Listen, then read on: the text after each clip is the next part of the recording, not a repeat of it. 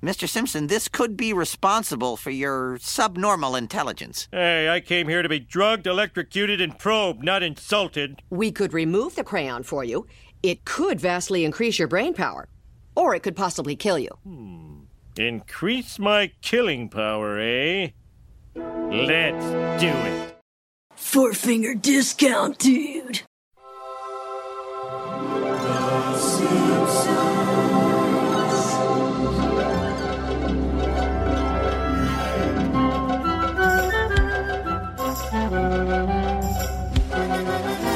Welcome to Four Figure Discount. This week we are here to review one of the better episodes of Season 12. It's episode BABF22. It is Homer. I am Dando. I am Guy, and yes, I was very pleased to have a revisit of this episode. I was feeling very SMRT and also very MOVD by this episode. Very moved. It's a sweet episode. Is it pronounced Homer or Homer? How should I correctly pronounce the title of this episode? That's the thing. I was wondering if it should be HOMR or Homer or Homer. Anyway, whatever it is. Everyone knows what the episode we're talking about. It's the one with the crown in the brain. It's a really nice episode. It has a very nice ending. I think the episodes that leave you with a nice, warm, fuzzy feeling always leave you feeling positive, so you sort of think the episode's probably better than what it is. And I read a few reviews, and I really enjoyed it. I read a few reviews after I watched it, because it's important for me that I read the reviews after I watched the episode so I don't get swayed with my opinion. And to be completely honest, the reviews had nothing but negatives to say about this episode. They brought up how they're rehashing the family being poor again story, and they don't feel like the ending was justified. They don't think there was enough focus on Homer and Lisa gelling together for the ending to be so sweet as what they were trying to go for. But I thought the ending was really, really nice.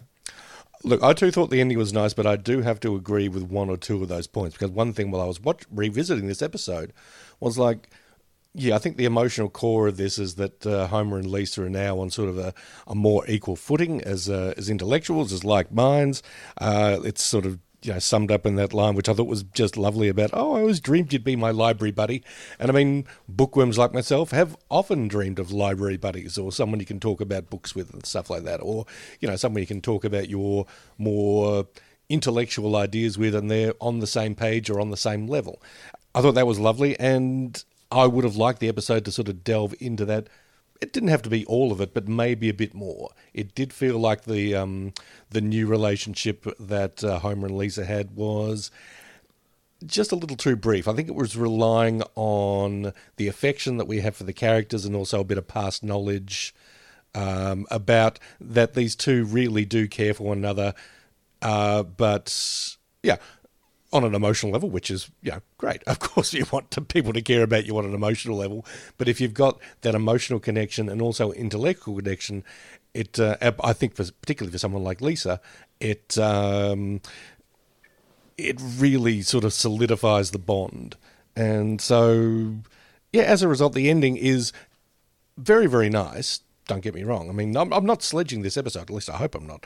But, it didn't feel quite as... a little more time spent on the relationship, I think, would have made the payoff even better. Yeah, you're right, because if you're watching this episode without having any previous knowledge of what The Simpsons was or who these characters are, you probably wouldn't feel like it was justified. You're right, if you're just watching this episode as a standalone thing. I feel like maybe... honestly, I feel like they wasted a little bit too much time at the animation festival.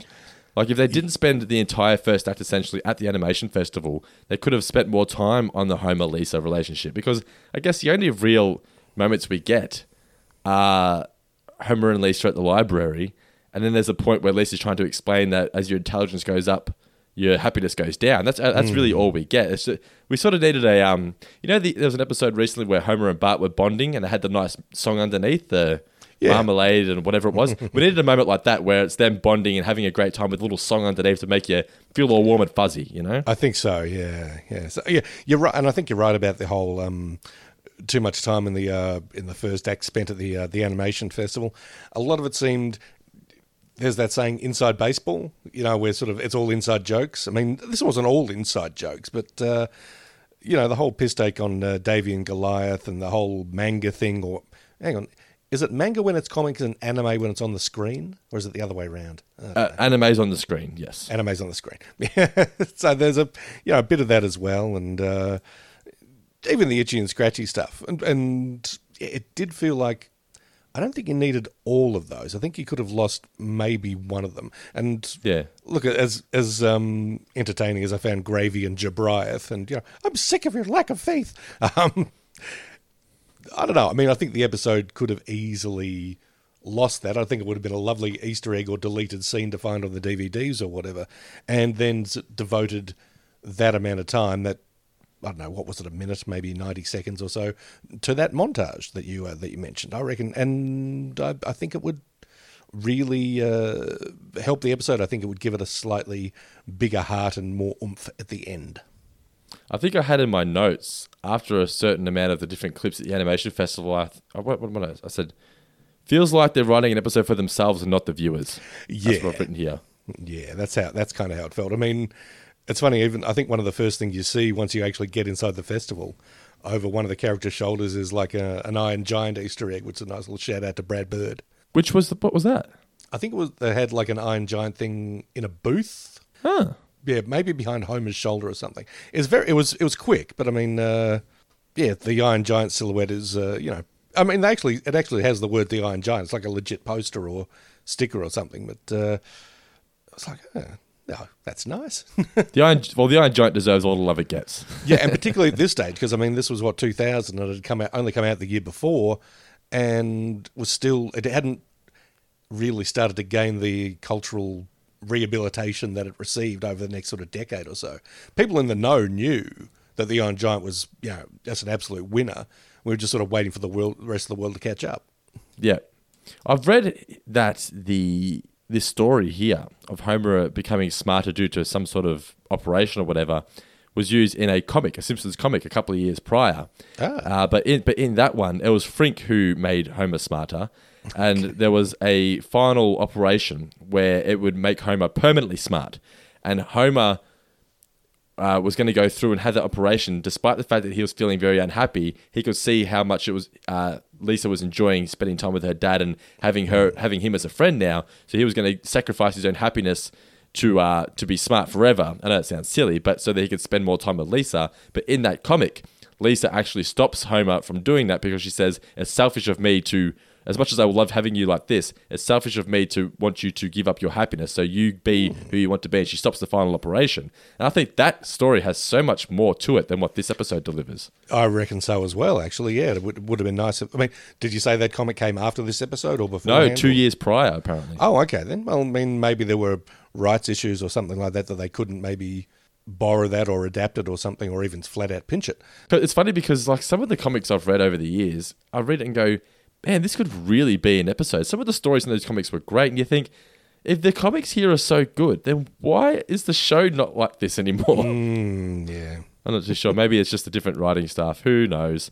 But we must point out, as I mentioned earlier, I didn't realise, it didn't dawn on me until I read the critiques from the reviews that, again, they've gone with the family have no money storyline to set up the story. It's like, really? Yeah, that seems to be their go-to at the moment in season 12. Yeah, Homer does something, costs the family all their money, and then he has to do something wacky to get it back. And again, during this episode, they throw that out the window. Like the episode goes away from being Homer becoming a guinea pig to make money for the family to all of a sudden the family have money again. Yeah. I don't know if this was a sort of a time of economic uncertainty in the world or anything like that. I mean, I think we were between recessions at that stage or sort of between global financial crises or anything like that. So, yeah, for it to be so for the series to be so fixated on, the family's broke again, I'm not sure exactly why that's the case. Hey, my favorite! What were your favourite moments from the episode, Mr. Davis? Oh, golly. Look, I know I said you could have taken it out, but I mean, I actually did like that Gravy and Jabriath thing. I haven't really seen much of Davy and Goliath, the other series that it's based on, but yeah, just the fact that Davy is a fundamentalist freak who puts a pipe bomb in his dog's mouth or something like that. Look, it's a bit dark, but I thought it was kind of funny. It just stands out so much, doesn't it? Because it's not animated. True, yeah. I mean, I think that animation, there's I hope I read this correctly, but I think it was done by an outfit called the Chiodo Brothers, who are also well known for a horror movie with one of the best titles ever, Killer Clowns from Outer Space. Oh, so I've never watched it, but we had pops for it at work recently, and everyone says it's like ridiculous. Like it's just it's B grade, but it knows it's B grade. It's been recommended to me. I haven't seen it in ages, and I might rewatch it tonight. Who knows? But I'm sure it's on some streamer somewhere. But they're sort of renowned for that kind of thing. And I think they might have actually probably done some work on Davy and Goliath as well.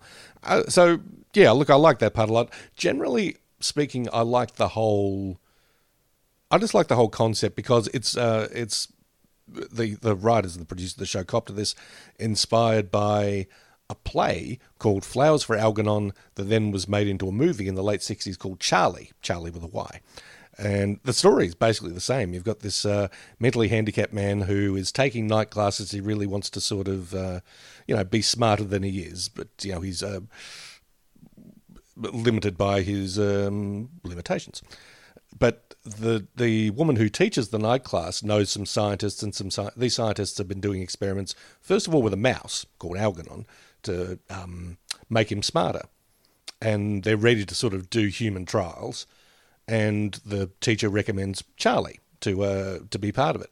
There are some positive results to begin with. And then he has an operation that basically triples his IQ and makes him, not just average intelligence, but above average intelligence. But it really sort of changes how he views the world and how the world views him. I remember it was on TV a lot when I was a kid, the movie Charlie, and the actor who played Charlie, Cliff Robertson, actually won the Best Actor Oscar for his performance.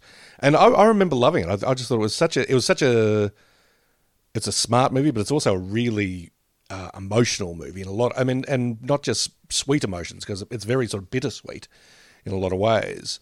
Well, it's like you seem to recommend these movies during this podcast, and you don't warn me of how sad the endings are. And I watched them. Dude, that fucking octopus documentary, why'd you do that to me? Because Circle of Life, dude. My God, I felt so sad. I know, but he said at least halfway through, look, octopuses only have a year's life cycle. And and as soon as he said that, I went, oh no. Yeah. Look, I think we all would have liked that friendly octopus to live forever. I have the greatest fear of octopi, I think I've said. I mean, being dragged down to the briny depths by, big center tentacles. Ooh. But this made me love octopi. So the ending was a bit sad, But I mean, the fact that he was able to reconnect with the world the way that he did through the intervention of this most unlikely friend that he made. Yeah, you're right. It's a bit sad. It's quite emotional. And then he got me to watch Sophie's Choice. Oh my God. and then he got me to watch the movie of the dolphin talking. Did you watch The Day of the Dolphin? I did. Were you a mess at the end? Oh God, man! When he's like, "Go away!" Like when he's like, "No," I'm like, "Oh God!" Doing that Harry and the Hendersons thing, yeah. Oh man, I was like, "Guy Davis, you monster!" I know. Well, yeah. Look, Charlie is a bit that way. So I haven't seen it in many years, and I imagine it'll be hard to track down. Although, having said that, I mean, there are so many quote unquote old movies on YouTube now. I mean, people are just sort of throwing them up there, and YouTube's too big for, a lot of these places it's kind of to marshal or to sheriff. So, yeah, they just sit there, these terrific copies of stuff that, is usually pretty hard to find. So you may find Charlie there. But, as I said, based on a play as well. But I actually did at school back in year 9.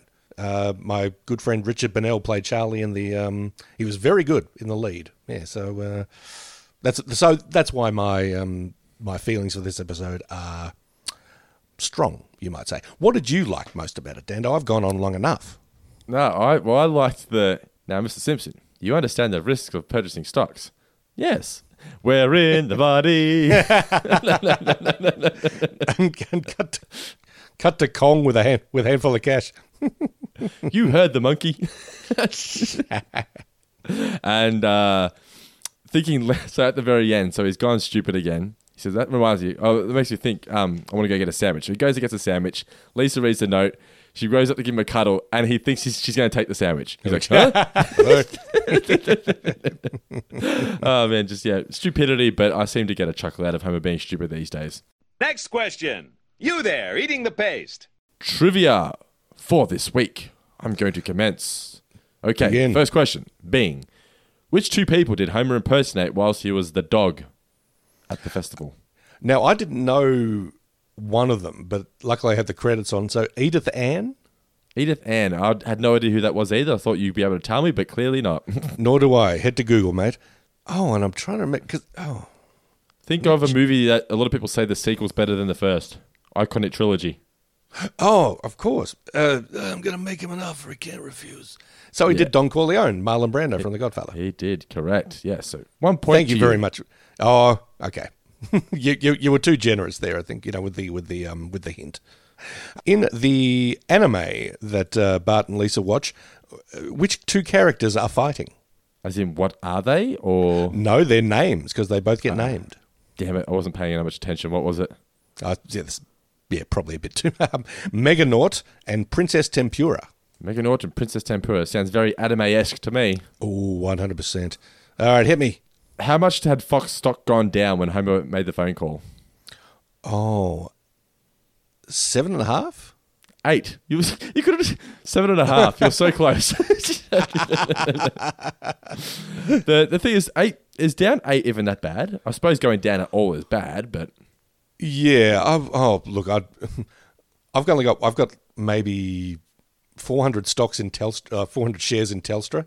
That and I finally just sort of sorted out the other day because I think they've been paying the very small dividend into an old bank account, and it took me so much bloody paperwork to say, can we transfer it from this account to that is no longer active to this account that is active? You're going to have to we're going to email you something. You'll have to print it out, sign it, scan it, send it back to us, and then we'll mail you something that confirms that you've received such and such. I'm like, oh my God, really? did you buy shares just so you can call up one day and go, sell, sell, sell? I did want to indulge back in the day it was my Wall Street fantasies. Now it's my Wolf of Wall Street fantasies. Yeah. But, I remember thinking, I should kind of be financially responsible and or greedy and, have some shares in something. And I think Telstra was at a bit of a boom at this stage, or they just had an IPO or something along those lines. And so I bought them and... Are they up when you bought them?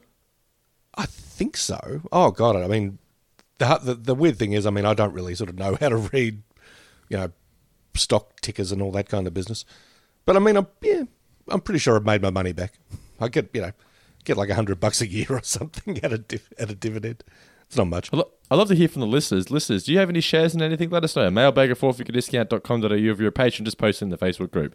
Who's got shares and in what? If you've got any good tips, let me know. And also Yes. Dando. Should 4-Figure Discount go public? Let us know. All right, next question. What is the secret ingredient in Laramie Extra Tar cigarettes? Oh, man. See, I tuned out during this animation festival. What is it? Nicoglycerol. Nicoglycerin. See, all these clips were funny. There was just too many of them, though. Yeah, I think so. The anime one went on a bit long, but it did sort of capture the ridiculousness of anime. Yeah.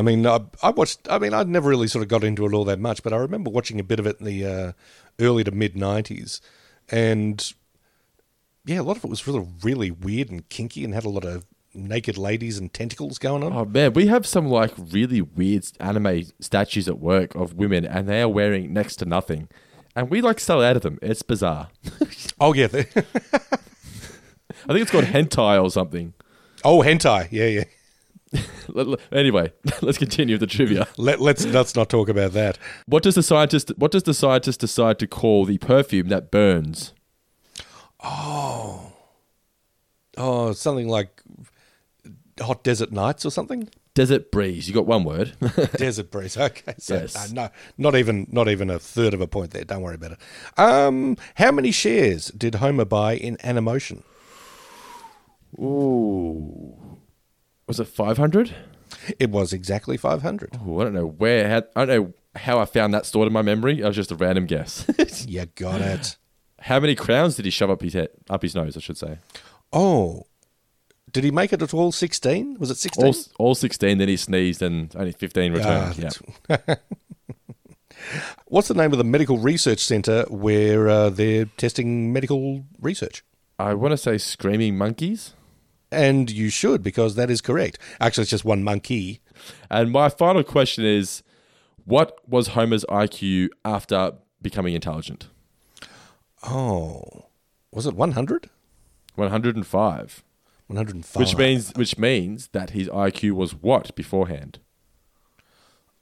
55? What did they rank? 55. Yeah, went up 50 points. Yeah. Which author is good for cracking open a tortoise at the library? Oh, it's Leon somebody. Leon Uris is his name. Yes. What's he known for? I think he wrote like sort of big historical epics. A lot of them were about Israel, to the best of my knowledge. My parents had a few of them growing up. And I was like, man, that looks like too much work and not enough fun. Not enough fun, that's right. Now, Mr. Davis, this would normally be where we do our new name segment. However, we have shifted things a little bit, and the new names is now going to be coming up after the review, isn't it? That is indeed the case, Mr. Dando. And look, you had some very logical explanation for this. I feel a bit bad about, having this the Guy Davis, new names championship or whatever, sort of bumped from there. But you had some very good logical reasons for it, and I just said, yeah, whatever. No, I said that's a very good idea, Brendan. Let's just let's go with that, and feel free to explain to our friends why it is the case. I just thought, the people out there who aren't patrons might not be necessarily interested in listening to something that they can't be a part of. So, and we're not pressuring them. They don't have to be patrons. So I thought, let's get into the review. Let's get stuck into the really good stuff, or what everyone's really here for. And then we can add the patron stuff towards the end, because we do know that our patrons absolutely love the new names, because this week we've had over 115 new name entries. So stay tuned, guys. But right now, we're going to be doing a review of Homer. The original air date of Homer, was January 7th in the year 2001. We've made it to 2001, Mr. Davis. Woohoo! Oh, my God. Thank God we're out of 2000. What a year that was. 2000 made 2020 look like 1920. I don't even know what that means. The Chopboard gag is network TV is not dead, and the couch gag was their way of trying to remind people that Futurama still exists. And it's the Futurama tubes. Fry sitting on the couch, he gets sucked up and replaced by Bart. Because by 2001, Futurama had been moved to a different time slot. Viewership had decreased by almost half. And they'd pretty much given up on it by that point, which is really sad because Futurama was fucking great. It's funny also that they were sort of, they're saying network TV is not dead, which is the kind of joke you make when you think, oh my God, are we, is our industry on the ropes? 20 years ago. Because I think, and I think around this time, HBO had already been a thing for a while, but I think this is when their shows like 6 Feet Under and The Sopranos had just started. Yeah, were really sort of gaining traction, and everyone was like, hey, they got these TV shows that are, but the shows are actually like really good, and you can swear in them and see naked ladies. Yeah, they're not censored by anything, so you can actually have fun watching them. So that's when Sopranos, I'm pretty sure Sex and the City started around about the same time. Yes, yeah. So, it was pretty much... So this is what TV can actually be. Wow. Yeah, but network TV sort of managed to stagger on for, a while. And of course it's not dead yet, but... I'm pretty sure at that point too, didn't shows like HBO and stuff, did they have commercial breaks? That's a good point. I know Galaxy, which became Foxtel, didn't have commercials at the start, but by the time we got it in 2000, there was plenty of commercials. That is the case, yeah. There's plenty of ads on it now. I'm not sure if that was the case with HBO in the States. Let us know, listeners. Let us know. We want to know, what was cable TV like, and what was the transition like in the UK and the States from free-to-air TV to cable? Yeah. So it kicks off with all the family going to the Totally Sick, Twisted, Fucked Up Animation Festival. And I've just got here in my notes, this is just a way to parody various styles of animation. Well, very much so, yeah. That was kind of the thing. The 90s in particular was sort of big for, oh my God, this animation's so wild. These people are making it crazy. Like Ren and Stimpy and stuff like that. But I don't know. Was that kind of on the way out in the early 2000s? I know sick was a term that we used when we were in primary school. And by high school, if you were saying something was sick, it was like, I don't think so, buddy. Yeah. But anyway, yeah. So yeah, you're right. But it's a shout out to that kind of thing. It was the style at the time. All right, we make it into the to the festival? Yes. Now, Marge makes a reference here saying animation was everywhere last year. Is that a reference to anything in particular? Because to me, that joke's implying that there was lots of, to me, it feels like the writers are trying to say there was all these other animated shows last year and now there's not. Or was it just what was that line intending? Because things like Family Guy and Futurama and South Park were all still going at this point. So I don't understand what they mean by that joke. I don't know. Maybe there were a few sort of hangers-on that lasted maybe half a season or something Possibly. like that. We really should Google it and see what the case may be. But no, it didn't really sort of leap out at me as calling out anything in particular. It looks like a really fun convention, though, doesn't it? This is the thing. Conventions are a lot of fun if you go to them. Oh, yeah. I mean, if you're allowed to go to them, yeah. I mean, I've only ever been to sort of like one or two. I went to a couple of supernovas in Melbourne, and yeah, what were you banned for? Blast. What were you banned for? I think I proposed marriage to Starbuck from Battlestar Galactica. No, nothing like that. Bart is watching what they call Japanimation. Mm-hmm. And Lisa gets they go back to the gag of cartoons don't have to make sense. They've used that gag before. Then the Great Gazoo appears. He appears later in the episode, doesn't he? The Great Gazoo, with Homer. Yeah, he's from the Flintstones. He does, yeah. So he was basically, the Great Gazoo was, when the Flintstones ratings were dropping, they introduced the Great Gazoo into the show to try and make things, like give them a spark, make things more interesting again, and it just made matters worse. Pretty much. Like it's Cousin Oliver syndrome when they invited Cousin Oliver to come live with the Brady Bunch, and everyone's like, we don't like this kid. Get him out of there. It's Poochie. Yes, they tried a cousin on Married with Children as well, I believe. Did they? Yeah. It's just a random little blonde-headed kid. And then he went up the stairs and it was never seen again. Nicely played, Married with Children. Yes. So the Flanders are watching Gravy and Jabriath. That blows up the dog. He's not a very nice person, is he? Oh, God, no. Takes it all too seriously. But, Ned and Rod and Todd seem to be into it, so good for them. They question the voice actor, that all these voices are just rip-offs of everything else. I think that's the case of a lot of things, though. Like there's similarities in so many different voices. Like when the characters, for example, Hank Azaria, you can sort of watch The Simpsons now and know which actor is doing the voice. Because although it's different, they've still got that slight little twang that belongs to that specific actor. Yeah, even there's that, but there's going to the stage that this gentleman on stage is doing. Yeah, where he's basically like, oh, yeah, this character was basically, yeah, you just stole Jackie Gleason. Or anything like that. Yeah, I mean, but that's funny. I mean, you watch the actual original Flintstones, and it's basically the old Jackie Gleason sitcom, the classic Jackie Gleason sitcom, The Honeymooners from the 50s. It's basically that, but animated. Fred Flintstone is basically Jackie Gleason. So we got the Itchy and Scratchy cigarette commercial here that Marge and Homer are watching. This is what I was talking about last week when Bart says, I'm never going to miss that Itchy and Scratchy where they kiss for the first time. This could have been that. I think that was that, even though it's just a commercial for Laramie Extra Tar Smokes. A fairly stacked ad, actually. I mean, because, well, first of all, as you said, they're making out on the beach, a la the classic Hollywood movie From Here to Eternity, and then Louis Armstrong shows up. Holy moly. I've read that this is a takeoff of when the Flintstones apparently were sponsored by cigarette companies. Oh, they probably were. I mean, when were the Flintstones on? Early 60s or something like Flintstones were 60s, yeah. Yeah. And, while it's primarily for kids, I mean, Flintstones wasn't really dumb kiddie capers. I mean, it's about two adult couples. So I wouldn't be surprised if Dad was sort of walking through the room one day and said, hey, is that Jackie Gleason? And maybe he sat down with his kid to watch a bit of the Flintstones. Yes, I wouldn't be surprised if cigarette peddlers were kind of like, hey, let's see if we can rope a few more in while we're there. We finally get to Animotion. It's a motion capture company. So motion capture was still relatively new at this point. I know they were using it they used it in Star Wars Phantom Menace for Jar Jar and things like that, but it was still relatively new. They did, yeah. And they were probably, Lord of the Rings hadn't come out yet, but they were filming, I'm pretty sure they were filming Gollum at this stage. Yeah, definitely. Andy Serkis, correct? Yeah, that's correct, yeah. Yes. Who also played Snoke in the new Star Wars films. Why? Mm-hmm. I have no idea. What a waste of a talent. So Homer volunteers himself. I did get a kick out of him scratching like a dog. That was good.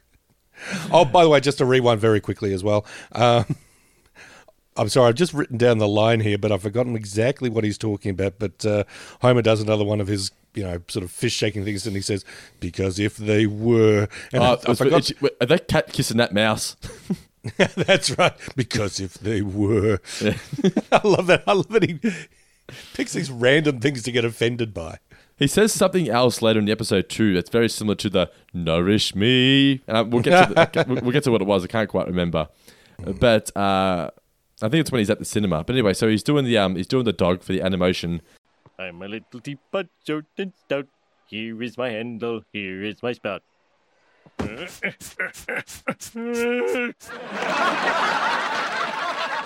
me see. I'll make him an offer he can't refuse. And that's the truth. That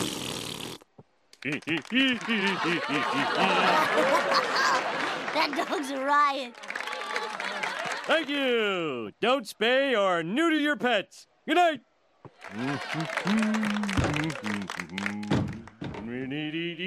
Zipperoonie. Oh, yeah. Urinal cake eroding. Gone. He's actually really funny. It's weird how they sometimes just decide Homer's going to be talented. Yeah, that he occasionally sort of shows these weird skills. I mean, in very random, incidents. I mean, yeah, doing the little dance and really playing to the crowd. It's like, oh, he's a bit of a winner with this. It's such a Springfield thing to get behind him when he's like, urinal cake eroding, gone. Well, look, there is nothing quite like the satisfaction of eroding a urinal cake. I unfortunately don't have enough coming out of me to be able to erode one. Well, unlike donkeys like yourself. I'm not saying I could do one from scratch, but I mean, occasionally you'll see one that's been there for a while and it's like, oh, this is on its last legs. And put it out of its misery. Put it out of its misery. Ashes to ashes. Oh, man. So I've got here, we're almost 6.5 minutes in, and the story is only finally starting to take shape with Homer deciding to invest stock, buy shares of Animotion. So there was a lot, there's literally 30% of the episode was spent at this animation festival, which to me is just a little bit too much. It's a bit too much for your inciting incident, absolutely, yes. We could have lost, yes, at least one of those. It could have been 3 minutes long, it's fine, I think so, yeah. So we're at the power plant, and Homer is telling Lenny and Carl about Animotion. He's just thrilled with it. He thinks it's going to be the future of movies and whatnot. It's like, think of how many hilarious motions are going uncaptured. The keepers of that opossum would captivate audiences worldwide, or something along those lines. Yes. But I thought that was very funny. Homer decides to buy stock as he's walking off Carl. Yeah. And they've made this joke before. Does he still work here or what? So like it's basically just pointing out, he's at the power plant to discuss things with Lenny and Carl, and then he's never at work anymore. He's just off doing whatever he feels like. Such great delivery of that line though. Homer withdraws the life savings from the bank. Another terrible financial decision. I thought this was a bit over the top, but whatever. The bank teller just hates life so much he just lets Homer go through with it, with pretending to be Marge behind the plant. And Lisa as well. I was wondering though, is that Dan doing that Lisa voice, or is that Yardley Smith sort of? I don't think it was Yardley Smith. It just sounded weird hearing Homer talk like that, didn't it? It did. It sounded like he was doing like a little English princess kind of thing, like, "Oh, Daddy, may I have some candy?" So he goes to buy 500 shares, and we get my favorite moment. I'd like to buy 500 shares of Animotion Incorporated. Okay. Now, before I execute this order, are you sure you understand the risks of stock ownership? Absolutely. We're in the money. We're in the money.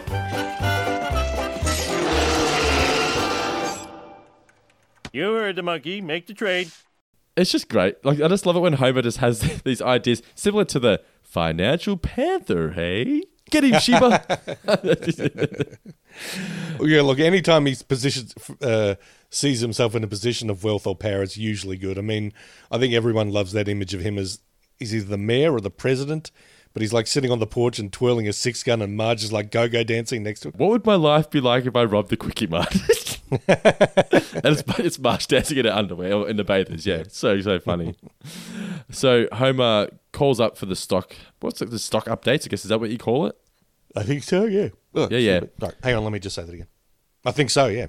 That's okay. We'll leave the yawn in. For automated stock prices, please state the company name. Animotion. Animotion, up 1 1/2. Yahoo! Yahoo, up 6 1/4. What is this crap? Fox Broadcasting, down 8. Homer's sleeping with the stocks. He's just, he's very impressed with himself. He thinks he's made the right decision here. And we see the news report. Unfortunately, he has not made the right decision because they've gone up after plunging 75%. And Homer is their only shareholder. And they've filed for super duper bankruptcy. And he has now lost all the family's savings. So he has the family meeting. But he mentions the fact that he's lost life savings. But then it's the real issue, Lisa hogging the maple syrup. Which would be fine if Mum's waffles weren't so dry. There, I said it. Then, actually, we get an eBay joke here, speaking of the devil. So Homer, this is back in the day when eBay was seen as the place where you buy cheap, useless crap, wasn't it? As opposed to today. But still, eBay for me now is the place where I look for things that, like, for example, from your childhood or things that you wish you didn't throw out, as someone has got it for sale on eBay. Like, what's the most useless thing you've ever purchased off eBay, do you think? I don't think I've really purchased that much off eBay. Really? I don't really use it all that much. I did buy like I bought a chair for my living room. That's pretty much it. No shit. I thought you would have been an eBay fiend. No. Maybe I should be. You're talking it up. New sponsors. Well, by the way, I've asked you to sort of maybe put a few things on eBay for me, given that I don't really know that much about it. So I'm listing a few things this week, and your two things are going to be two of them. Ooh. Did you want the money for them, or? No, that's my gift to the new Dando child. So we come back from commercial. Homer wakes up, and he suggests that Marge should rent her womb. That's a way of solving their money problems. It's you to us, not you to you. It was pretty good.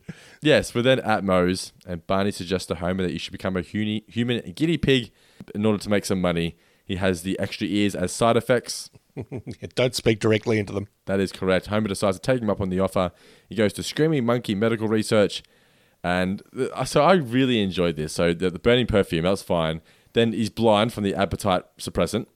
But there's only one thing here. There's a glitch in the animation. So Homer's on one side of a conveyor belt whilst food's going past, right? He then proceeds to run past. But if you watch it, they've drawn it in the way that essentially he's run through the conveyor belt. Okay, yeah. Because he runs to the side, and all of a sudden he's at the window. I was assuming he'd leapt over the conveyor belt, but there's no way. You're probably right. He didn't know because the way they've drawn it, you can see that he didn't. But anyway, it doesn't matter. Now, it's not Lindsay Naegle running Screaming Monkey, is it? No, but it's the same voice, essentially. Okay, yeah. It's the Lindsay Naegle character. It's a Lindsay Naegle of scientists. It's like the female wise guy. Then we get Homer defeated by the mouse. That's straight out of Charlie. Yeah, see, that's a reference that wasn't on the wiki page. I had no idea. So that's why we have... Oh, no, it is here on the wiki page. So it's a take on... is it? So it's a take on the novel's 1968 film adaptation, Charlie. So the episode is inspired by Flowers by Algernon, which you mentioned. The award-winning science fiction work by Daniel Keyes, where an intellectually disabled man also has the intelligence enhanced with an experiment. In particular, the title Homer is a take on the novels. So Charlie must be spelt... So you must spell his name wrong in the film, does he? Charlie's spelt with a Y, and I think on the posters the Y is backwards or something along those lines. Okay, so that's where... it says here the title Homer is a take on the film title Charlie, Charly. Okay. Yeah. In the film, he's... the mouse is in a maze, and Charlie's trying to do the maze on paper, and the mouse keeps beating him. Yes. Okay. Yep. Well, see, you didn't even have to read the wiki page. You knew this already because you're a genius. Well, not that I'm a genius. You, sir, do not have a crown on your brain. I've put enough stuff up my nose in my time that some of it's probably affected my brain. I dare not ask what. They notice the crown in Homer's brain. We get the Hibbert explanation. But I've had thousands of head x-rays. How come no one ever noticed it before? Oh, I can answer that. You see, whenever I pick up an x-ray, I always hold it like this. My thumb must have covered up the crayon every time. I'll throw myself out. Just the writer's way of getting around the loopholes of this story. And then Homer tells the story of how he put all the crowns up his nose at the age 6. They offer to remove the crown.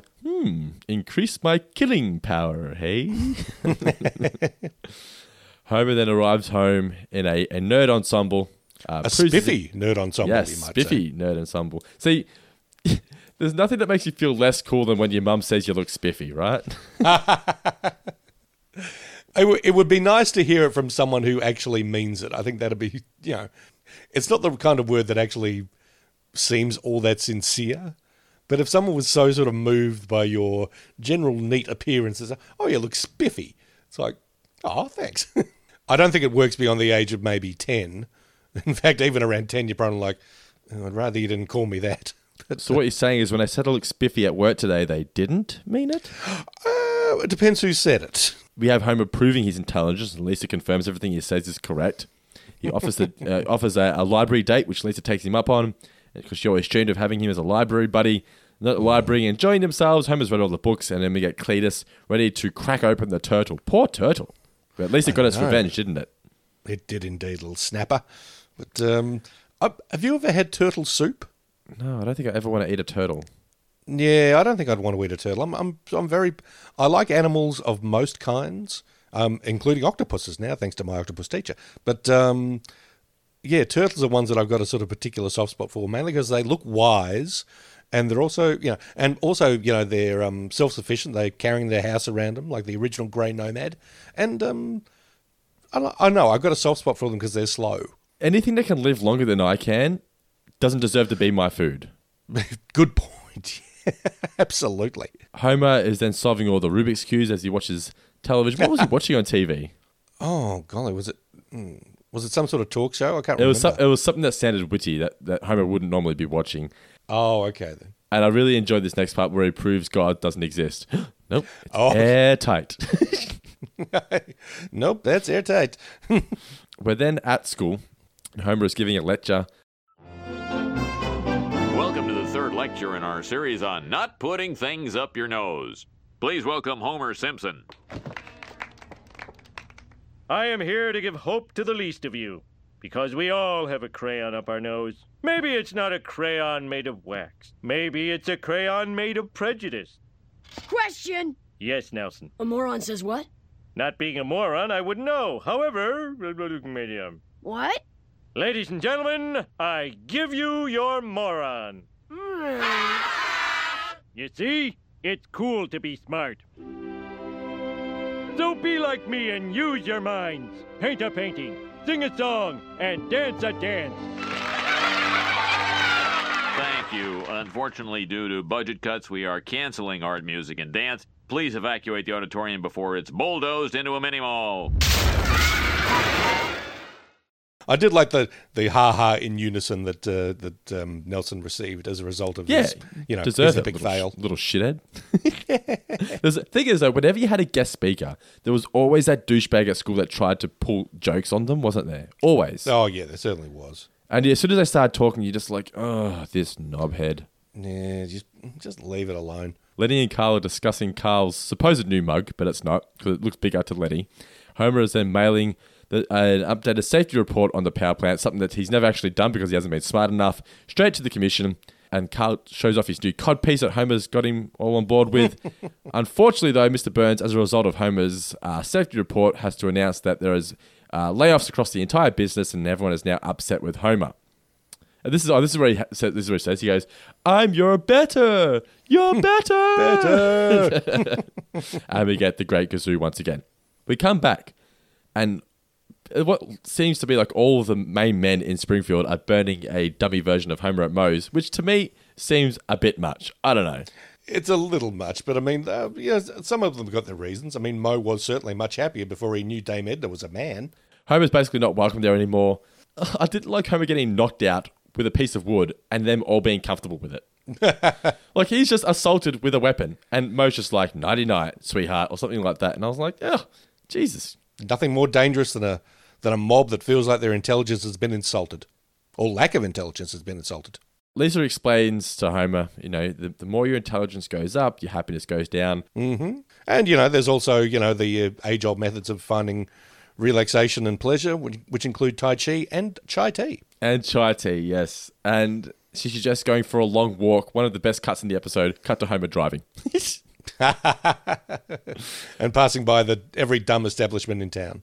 I thought you would have liked this next one, the Julia Roberts film Love is Nice. Indeed, I did, yes. This was, I do remember enjoying this the first time around and enjoying it this time around as well. I mean, I think this is about a year or so after Runaway Bride came out, and I think that's basically what they're ripping off. It was Julia Roberts' reunion with her Pretty Woman co-star Richard Gere, and it was also not good.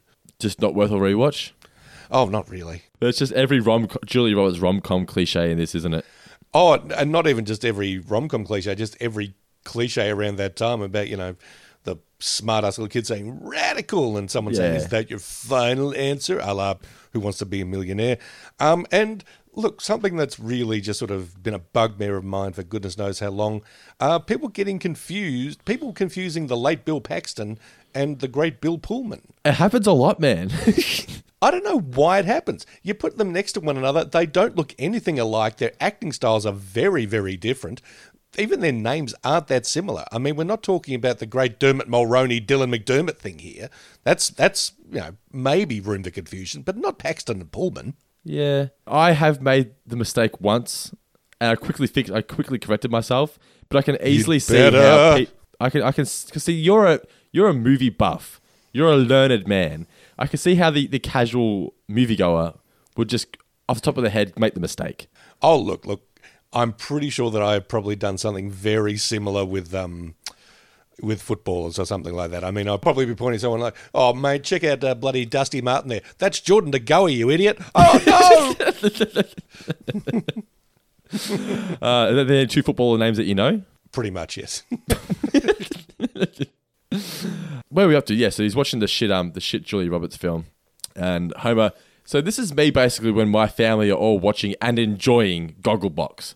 And I'm sitting there going, you're watching people watch television, you blithering idiots. Man. You're watching the Channel 10 focus groups. You're watching a meeting of the marketing department. Bloody hell. Jeepers creepers, people. What is happening? Anyway, so Homer doesn't get it, points out all the plot holes, and gets kicked out. We get the various stores montage and whatnot. They like doing these on The Simpsons. Homer then asks the scientist to go back to the way he was. Unfortunately, they say they don't play God, which Homer says you do, because look at that octoparrot. I shouldn't be. Yeah. They give him Moe's business card for his surgery, and the sampler doesn't sound very pleasant to me. What about you? No, but it was a good gag, but it sounds like an actual terrible procedure. Lisa is then drawing Homer, and she notices that one of the crowns is missing. She thinks, oh God, hopefully he hasn't done that. Surely not. And we cut to Moe hammering the crown back into Homer's brain. All right. Tell me when I hit the sweet spot. Deeper, you pusillanimous Pilsner pusher. All right. Defense!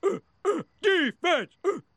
That's pretty dumb, but, Extended warranty? How can I lose? Perfect. This bit actually kind of stunned me because I'm like, you're not supposed to get the extended warranty? I was about to say, how many times have you taken the extended warranty? On more than one occasion. Really? Well, when I bought my new TV, I did. So next time I buy something big, don't buy the extended warranty. So see, next time you agree to the extended warranty, and the guy says I just have to go finalize a few papers, he's actually going to that. You know when Homer's at the mechanics, and I was buying a car, and the worker goes into the office with the boss, and they both point and laugh behind the glass window. Oh, that's what they do to you when you buy the extended warranty. Oh man. Okay. I mean, honestly, when have you ever used a warranty? Probably never. You've ruined my whole evening, man. I thought I was being a responsible consumer. I'm feeling like Flanders now. It's like, sweetheart, a missing crayon could be anywhere. Who wants lottery tickets? Okay, it's in his brain. Dad, how could you? We were connecting in such a meaningful way. We were what and a what? Yeah, which reminds me, I need a sandwich. Hey, what's this? I don't know. Must be something I wrote before Mo fixed me.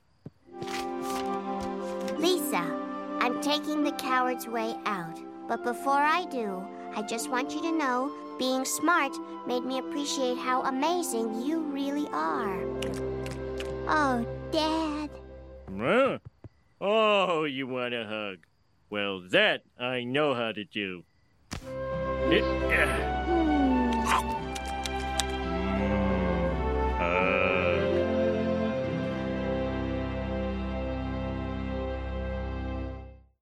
I guess when you think about it, this is only the real sort of emotional moment in the whole episode. It is really. I mean, like I said, I've got a little kick out of that. I always wanted a library buddy thing. And, it's played very nicely by Yardley. And, you really feel she's found not a soulmate, but certainly a kindred spirit. And somewhere where you would like to find that in your parent. So I thought that was very sweet. But, yeah, but that letter is, I think it's a nice little capper. And, yeah, but you're right, probably the most emotional or most blatantly sort of heart-tugging scene in the episode. It's probably the most heart-tugging scene we've had this season, besides maybe the crusty daughter episode in St. Clown I think Poppy. so, yeah. I would agree with you on that point.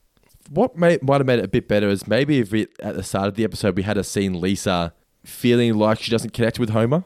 Like that this should have been the overriding story of the episode, as opposed to Homer just going from dumb to being smart. The story should have been the relationship of Lisa and Homer. That should have been the episode, Well, you could have had like an a bit at the animation festival would say, Lisa looking at some animated biography of, I don't know, Ruth Bader Ginsburg or Susan B. Anthony or, a famous woman from American history or something like that. Yeah, and Homer basically going by, what's this chick flick? Or something along those lines. And no, you're not being cruel to Lisa, but kind of like, this is just, so out of sync with his interest that he can't imagine anyone would be interested in it. And, and creating a bit of a like, oh, Dad, we'll never understand one another. And then turns out that they do, thanks to removal of crayon. But then, the crayon goes back in, but there's still, even if the intellectual connection's not there, the emotional connection is just as strong as it ever was. What did we learn, Palmer? So what did you learn for the episode, Mr. Davis? Maybe stop at a dozen crayons. I mean, I think we all agree that it's terrific fun to stick stuff up your nose, but a man's got to know his limitations, to quote the great Clint Eastwood. And yeah, maybe go above double figures, sure, but don't go for the whole box. I've learned that I for sure need to start counting how many crayons are left in Elliot's pencil case every time he uses them. Oh, 100%. Because when a crayon goes missing, there's only one place it can possibly be now. In his brain. From this day forward, your name shall be... New names, Mr. Davis. It's finally here. And as I mentioned at the start of the podcast, or earlier in the podcast, that over 115 entries. This is the most we've ever had, I believe. Is that right? That is a lot. Someone say too many. I would not say too many. I mean, this is what happens though when you say the more the better, the more chances of winning the quantity over quality. That's what you say, and this is what happens. I would say that, absolutely, yeah. So, look, hitting triple figures is a terrific milestone for us, and it speaks volumes about the creativity and imagination of our patron friends out there. Look, so much so that I can't even go wild with the honourable mentions this time around. I would just suggest to anyone who is at all interested in as I said, creativity, imagination, and most importantly, laughter. Go check out the new titles. There's a lot of really, really good ones in there. I will give one or two honourable mentions before we get to 3, 2, 1. Just hold that thought, because before you do that, Mr. Davis, we just have a few names you need to read out. Our $20 patrons. Oh, yeah, well, can't forget that. Yeah, of course not. We're going to give shout-outs to Jordan Moleman Ritchie, Nick Barbaro, Andrew Zer, Christopher Darby, Chris Malion, Will Manthorpe, Ben Smith, Noah Daniel, Matt Thompson, Mark Boston Burgess, Alex Rodriguez, Tom Pickering, Kane Von Nagy, Josh Hedge, Sean Davey, Keith Nedham, Sam Bennett, Timothy Burleson, Brandon Twitchell, Nick James Bitch, Cal McDonald, Shannon Hofer, Nicole Catalina Y-Mixer, and George McMenemy. Also, shout out to our new $5 patron. He's back. He's returned. In patron form, it's Seth Weens. Thank you so much, guys, for your support. Now, Mr. Davis, take it away. Oh, just that Hall of Fame. Oh, I feel humbled and honoured just hearing those words. Look, honourable mentions, just one or two before we get to 3, 2, 1. I like what Nicole Catalina Winemixer had to say with Eternal Dumbshine of the Crayolid Mind. Not bad. Thought that was a pretty good one. And also one by David Mott, Precise Guys Finish Last. I didn't mind that. I thought that was pretty good. But when it comes to 3, 2, 1, now look, we've got. Hang on. I'm sorry. I'm looking at my notes, and I've done a very SMRT thing by giving my favourite 1 point and then sort of going. Well, whilst you quickly work that out, I'll quickly run through our top three. No, it's not. I'm just. I'm going to have to realign my brain a little bit. Okay, then. Well, before you do that, though, I will read out what our current top 3 standings are. So, okay, please do. In third position, we have Garode Harrahill on 6 points. In second position, we have Josh Hedge on 7. And in first position, D.L. Gorman on 9. Okay, so what do we got for the 3, 2, 1s this week? Okay, then 1 point goes to Mark Boston Burgess. Boston. With An Emotional Homer Coaster. That's pretty good. Not bad. I like that one a lot. Yeah. Now 2 points go to our man Alistair Dunnock, because not just for the quality, but also quantity, because he gave us a couple of good ones here. One that I liked was, Hello Mudder, Hello Fudder, I had a crayon oblongata.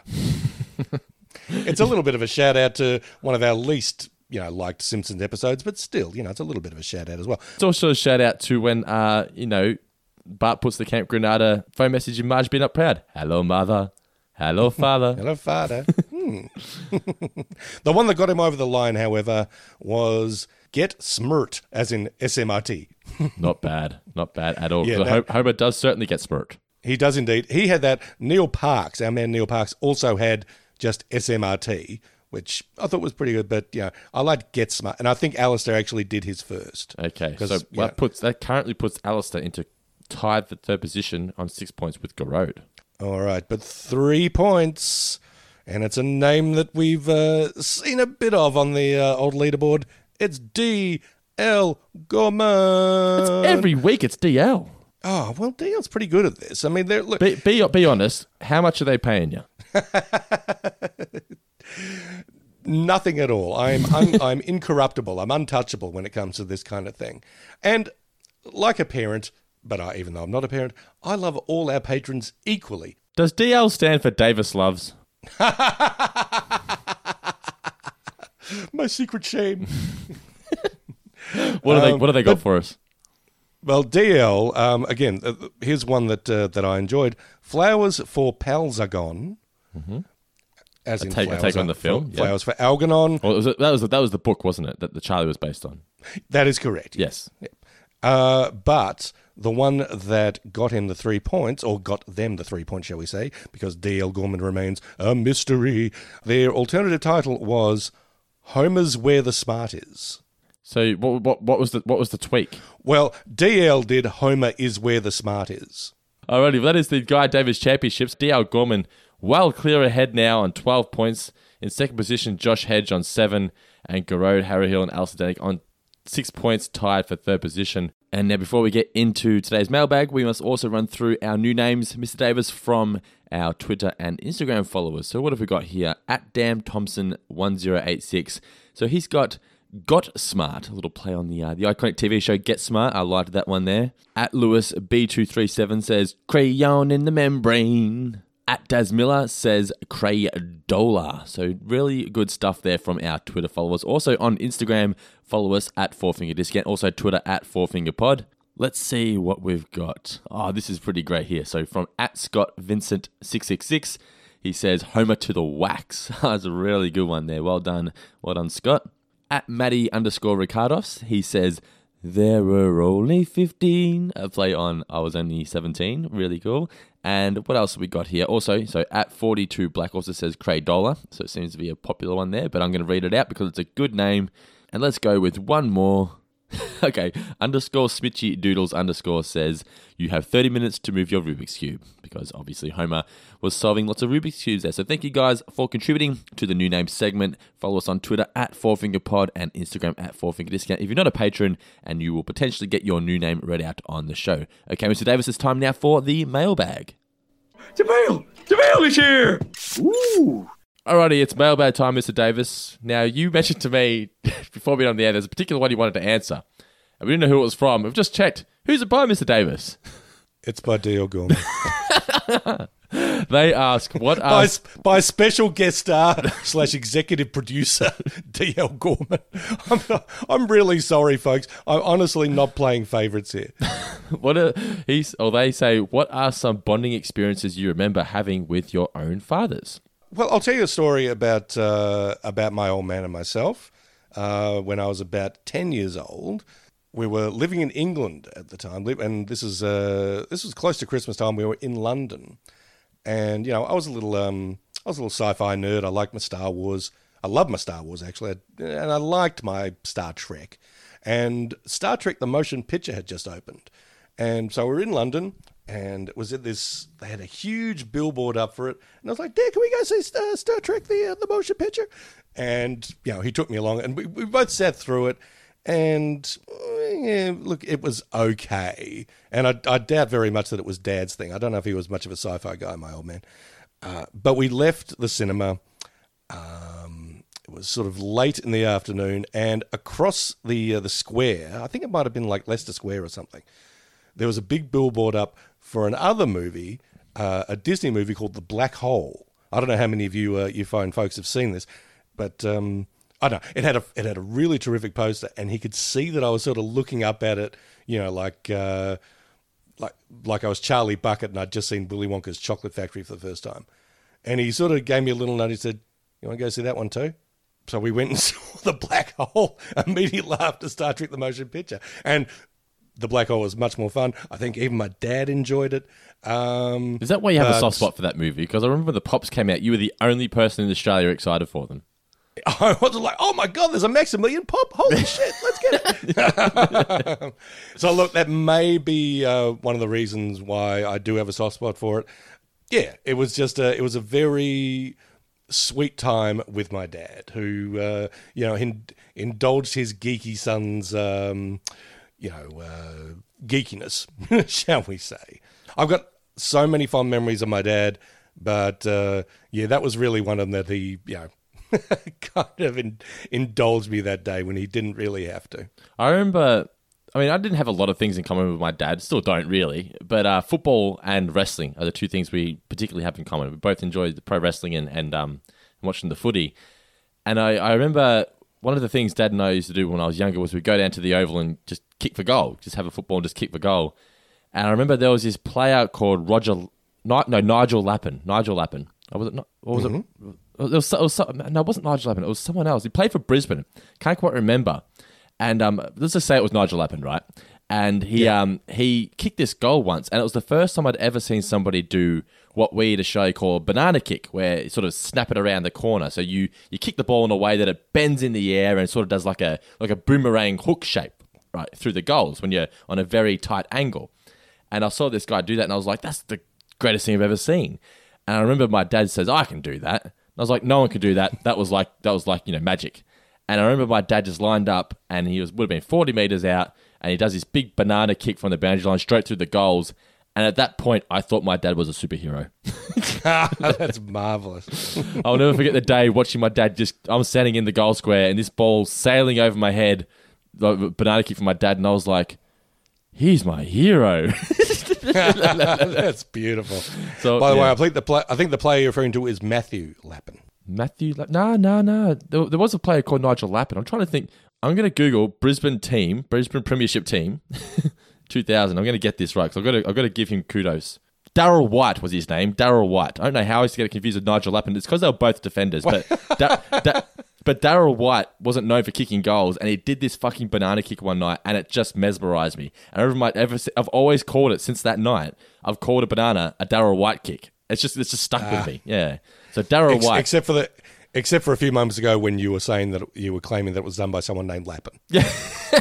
Yes. But I don't know why I used to get Darryl White and Nigel Lappin always confused, but I did. But yeah, Darryl White, that kick. Yeah, when my dad did a Darryl White kick, it just changed my life. Oh, that would be quite splendid. That would be quite amazing. All right, let's pick a couple more questions here before we wrap this bad boy up. Talia Enriquez says, what's the most interesting flyer you've ever encountered? Whenever you see something that says reward, you always stop in your tracks, don't you? Well, true. Yeah. But I'm a sucker for a lot of things, as we've heard in this episode. I'm an extended warranty guy. That's stuck with you, hasn't it? It has. Look. That really, wow! You just blew my whole world apart, man. But there's that other Simpsons episode where I think I've said this in the past, but act now, stocks are limited. Limited. That's me. Well, anytime that say a movie was coming out on DVD or Blu-ray, and it's through some boutique label where they'll say, "Look, we've only printed 3,000 copies of this, so you better get in quick." I'm like, ah! you check the Instagram feed 2 months later, that's on sale. Meanwhile, back at the warehouse, we've still got 2,500 copies of this Blu-ray. Wise guy is working there saying, "Yeah, we still got a couple." Yeah, you're right. You know when we've got a fair bit of shit to move. When I'm writing the description, I'm like, "Stock's limited, so be quick." So just counting on people going, "Limited." Yeah, so see, chumps like me are your bread and butter. Final question. Alrighty, this one is for you. It's right up your alley. It's from Andrew. Is it Pelicatti? Pelicatti, I'm pretty sure. It's cat. I think the cat is the cat. Yeah, yes. You're the Pelicatti. Yeah, Pelicatti. Regarding the crappy Julia Roberts movie that Homer's kicked out of, he says, "What's the worst, most cliched romantic comedy that you have ever seen?" Oh, golly. Yeah, look, I'm traditionally not a fan of rom-coms. I mean, having said that, a good one is a thing of beauty and a joy forever. I love a really good one, and that would include things like Four Weddings and a Funeral, or When Harry Met Sally, or You've Got Mail. I mean, I like those very much. But there was a sort of a slew of them, particularly in the 2000s, that were just kind of garbage. I think a lot of them starred Kate Hudson, in all honesty, who's as an actor, I don't mind. But yeah, I mean, I barely remember How to Lose a Guy in 10 Days. For some reason, there's some kind of cult around that where people are like, "Oh, that's such a good movie." It's like, no, it's not a good movie. I actually honestly didn't mind it. I may have to revisit, in all honesty, but I just remember thinking, this is a bit by the numbers. But Kate Hudson was in one called Raising Helen. I've never seen that one, actually. Yeah, I don't know if it's so much a romantic comedy as more just like a comedy, but she's a freewheeling, career woman / party girl, zero responsibilities. But wait a minute, her responsible sister just died in a car crash or something, I don't know, and she's got to raise her sister's kids or something. Okay. But guess what? The kids end up helping her to grow up or something along those lines. And along the way, she falls in love with... what's his name? John Corbett. He was on that show. He was on Sex and the City. He was Aiden on Sex and the City. Yeah, I know who you mean. Yeah. Yeah. Traditional sort of very white bread hunky dude and all that kind of stuff. And I remember watching it as a reviewer going, "This is absolute crap. This is garbage." And for some reason that one stuck with me as one that I just this is a poor example of the form. Alrighty, so all the Raising Helen fans out there just unsubscribed. Pretty much. Between me stacking the deck for DL and disrespecting Raising Helen, this podcast never stood a chance. Sorry about this, folks. Were you known for putting sass into your reviews if you didn't like a film? I could be on occasion, yes. If you like, I'll go through some of my notes and try and find some of my sassier moments. I'd really love to see this. I think, I remember saying, because I was kind of proud of this one, but it's about the late Paul Walker, star of the Fast and the Furious movies. I think you may have mentioned this, but I can't remember. I think I said something about, oh, Jesus, Paul Walker. I've got furniture more expressive than this guy, and I buy all my shit from IKEA. Is that what you said? Yeah. He was still alive at this time. I was going to say, pre or post-death? Alrighty, guys. Well, thank you for listening to our review of Homer. Hope you enjoyed. Next week, we're going to be reviewing an episode called Pokemon, where Marge befriends a prisoner. And I have already watched it, not going to lie, and I enjoyed it a lot more than I remember when I watched it the first time. So stay tuned for Pokemon next week. But once again, rate and review us in the iTunes store. Give us 5 stars. Give us a thumbs up. And don't forget to tell all your friends who like The Simpsons to subscribe to the show as well. Follow us on Instagram and Twitter if you aren't a patron. It's your way to contribute to the new name segment. But for now, I am Dando. Mr. Davis, any final words for the listeners? Not much. I'm just about to go and get dressed into my spiffy nerd ensemble. Shh.